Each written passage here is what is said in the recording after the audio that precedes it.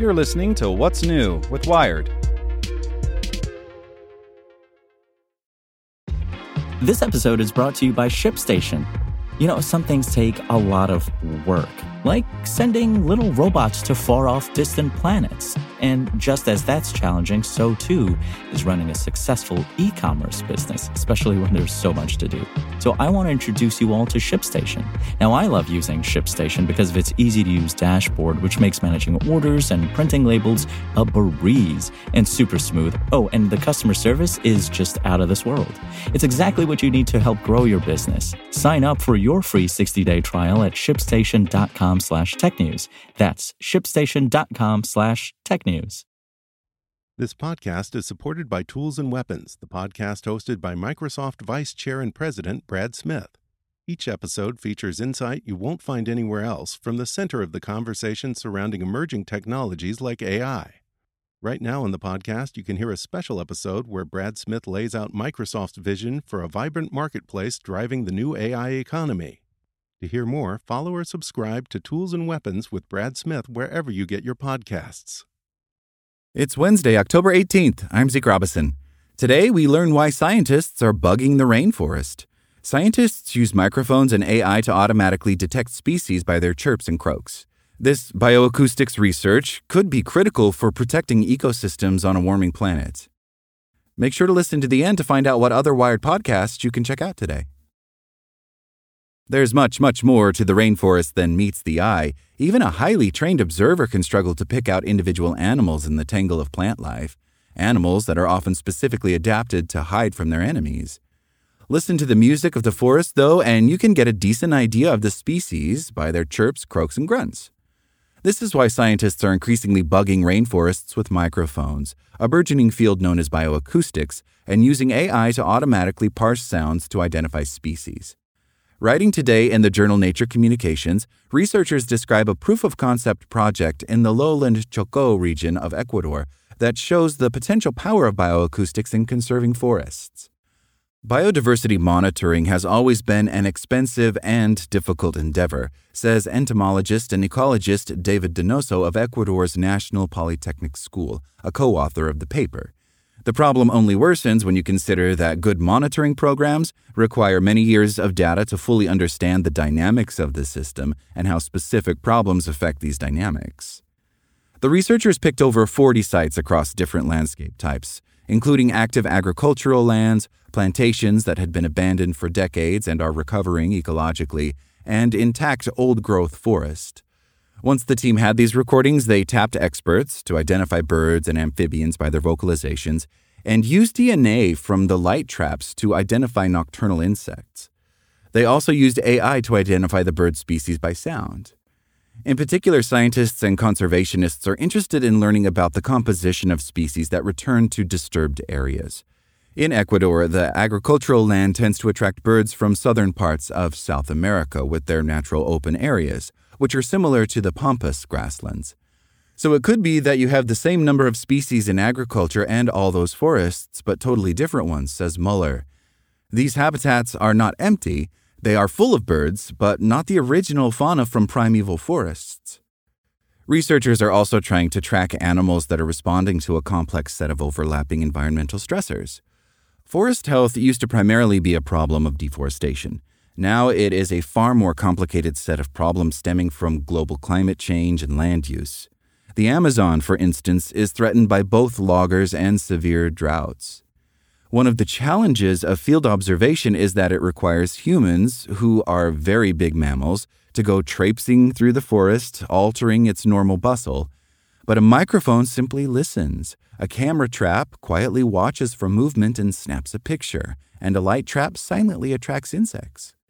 The study's recordings picked up the purple-chested hummingbird and the extremely rare banded ground cuckoo.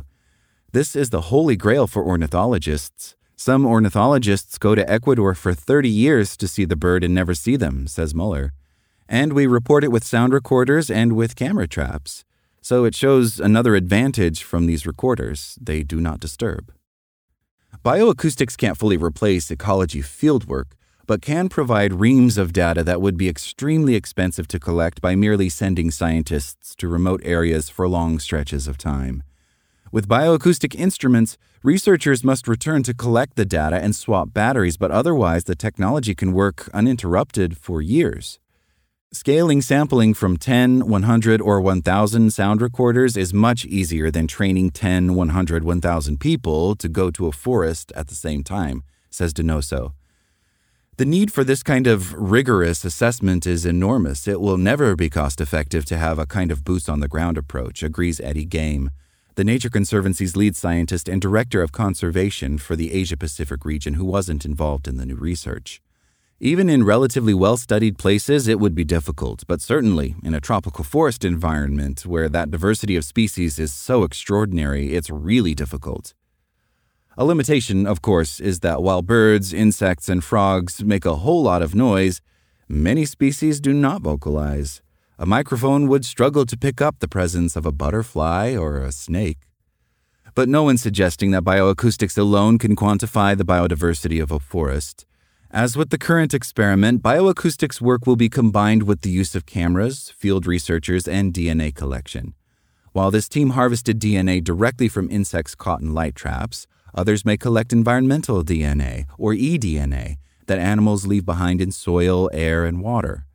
In June, for instance, a separate team showed how they used the filters at air quality stations to identify DNA that had been carried by the wind.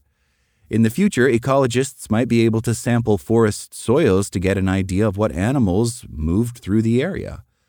But while bioacoustics can continuously monitor for species and eDNA can record clues about which ones crossed certain turf, only an ecologist can observe how those species might be interacting, who's hunting who, for instance, or what kind of bird might be outcompeting another. The bioacoustics data from the new study suggests that Ecuador's forests could recover beautifully after small-scale pastures and cacao plantations are abandoned. For instance, the researchers found the banded ground cuckoo already in 30-year-old recovery forests. Even our professional collaborators were surprised at how well the recovery forests were colonized by so-called old-growth species, says Muller. In comparison to Europe, they do it very quickly. So after, let's say, 40, 50 years, it's not fully an old-growth forest, but most of these very rare species can make use of this as a habitat and thereby expand their population. This technology will also be helpful for monitoring forest recovery, to confirm, for example, that governments are actually restoring the areas they say they are. Satellite images can show that new trees have been planted, but they're not proof of a healthy ecosystem or of biodiversity. I think any ecologist would tell you that trees don't make a forest ecosystem, says Game. The cacophony of birds and insects and frogs, a thriving, complex mix of rainforest species, do. I think we're just going to keep on learning so much more about what sound can tell us about the environment, says Game, who compares bioacoustics to NASA's Landsat program, which opened up satellite imagery to the scientific community and led to key research on climate change and wildfire damage. It was radically transformational in the way we looked at the Earth. Sound has some similar potential to that, he says. Make sure to check out our other Wired podcasts. Today in Wired Business, the U.S. just escalated its AI chip war with China. Checking in on Wired Science, a closer look inside the race to crush Paris's bedbug crisis. And on Wired Security, they supported airstrike victims. Then they were doxxed and arrested. Myanmar's military junta is increasing surveillance and violating basic human rights, and the combination of physical and digital surveillance is reaching dangerous new levels. Listen to these stories and more at wired.com/podcasts.